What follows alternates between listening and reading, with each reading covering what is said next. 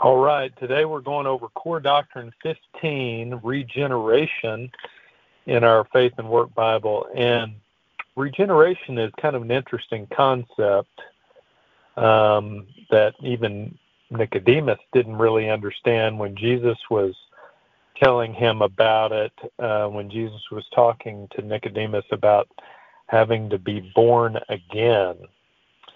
And today's reading that accompanies this devotional is in Ezekiel chapter 37, verses 1 through 14. It talks about Ezekiel being in a valley of dry bones and God speaking to him. God told Ezekiel to prophesy to the bones to come to life, and then God put flesh on the bones and brought them back to life. Then God said to Ezekiel, these bones are the people of Israel. And then later God said to Ezekiel, I will bring you back to the land of Israel. Basically, I'll bring the people back to the land of Israel. I might read a few of those verses real quick and just start on verse 1, chapter 37. The hand of the Lord was on me, and he brought me out by the Spirit of the Lord and set me in the middle of a valley. It was full of bones. He led me back and forth among them, and I saw a great many bones on the floor of the valley, bones that were very dry. He asked me, Son of man, can these bones live? I said, Sovereign Lord, you alone know. Then he said to me, prophesy to these bones and say to them, dry bones, hear the word of the Lord. This is what the Sovereign Lord says to these bones. I will make breath enter you, and you will come to life. I will attach tendons to you and make flesh come upon you and cover you with skin. I will put breath in you, and you will come to life. Then you will know that I am the Lord. So I prophesied as I was commanded, and as I was prophesying, there was a noise, a rattling sound, and the bones came together, bone to bone. I looked, and tendons and flesh appeared on them, and skin covered them, but there was no breath in them. Then he said to me, prophesy to the breath. Prophesy, Son of man, and say to it, this is what the Sovereign Lord says. Come, breath, from the four winds, and breathe into these slain, that they may live. So I prophesied as he commanded me, and breath entered them. They came to life and stood up on their feet, a vast army. Then he said to me, Son of man, these bones are the people of Israel. They say, our bones are dried up, and our hope is gone. We are cut off. Therefore prophesy and say to them, this is what the Sovereign Lord says. My people, I am going to open your graves and bring you up from them. I will bring you back to the land of Israel. Then you, my people, will know that I am the Lord. When I open your graves and bring you up from them, I will put my spirit in you and you will live, and I will settle in your own land. Then you will know that I, the Lord, have spoken, and I have done it, declares the Lord.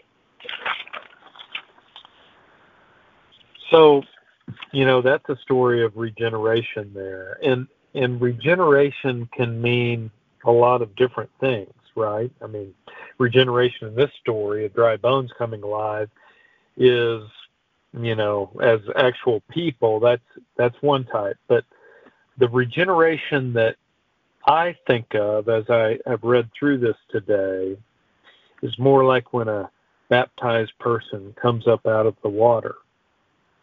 Kind of an amazing moment, right? A moment where that person accepts the grace of God as a free gift, taking away our sins, taking away the chains that bind us, taking away the thinking that we are alone or that we don't measure up in some way or that our situation is hopeless.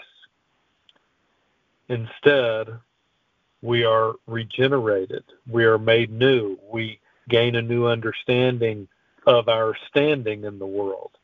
We understand we are loved. We are forgiven. And the possibilities become much more endless because God is in us and God can do anything. As I kind of thought about my own life while reading this, thought about my marriage And Sarah and I have definitely gone through a period of regeneration in our marriage. And that came after seeing a counselor that we were introduced to through our church. We began to understand our relationship a little differently. It took a lot of meetings. It took some time. It took effort. But our relationship eventually entered a new phase because God helped us to see each other differently. Maybe to see our purpose as a married couple a little bit differently. And he helped each of us to understand our individual callings differently.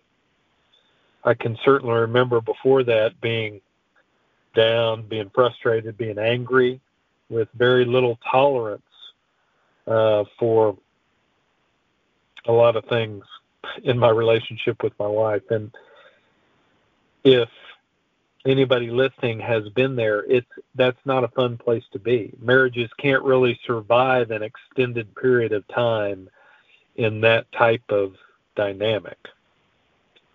And I'm thankful today that I had a godly person in my life who spoke some truths in love to me, because it allowed my hard heart to be regenerated into more of a loving heart again. And my outlook, my attitude, my understanding of my wife, my understanding of marriage, all of that slowly became drastically different than it was before we started seeing that counselor. God actually developed some level of humility in me that was not there before. I thought I was right about a lot of things and my wife was wrong. God helped me understand that it wasn't so much right and wrong that I was fighting so hard for. It was really just my own preferences. And when I put my preferences above hers, it was not a good recipe for success in our marriage. And that's just an example I thought of, an example of regeneration that God did in me, did in my marriage. And I am looking forward to how God might transform me next. So I'll go ahead and go into prayer for us today. Lord, thank you for regenerating us, for transforming us to be more like your Son, to have more grace, more understanding, more humility. Help us to be regenerated, to be born again, to transform, to be renewed in ways that glorify you, just like your Son Jesus did when he was on earth and loved others like no man had ever loved anyone before and was just willing to sacrifice everything. Help us to follow that lead. It's in Jesus' name we pray. Amen. Have a great day.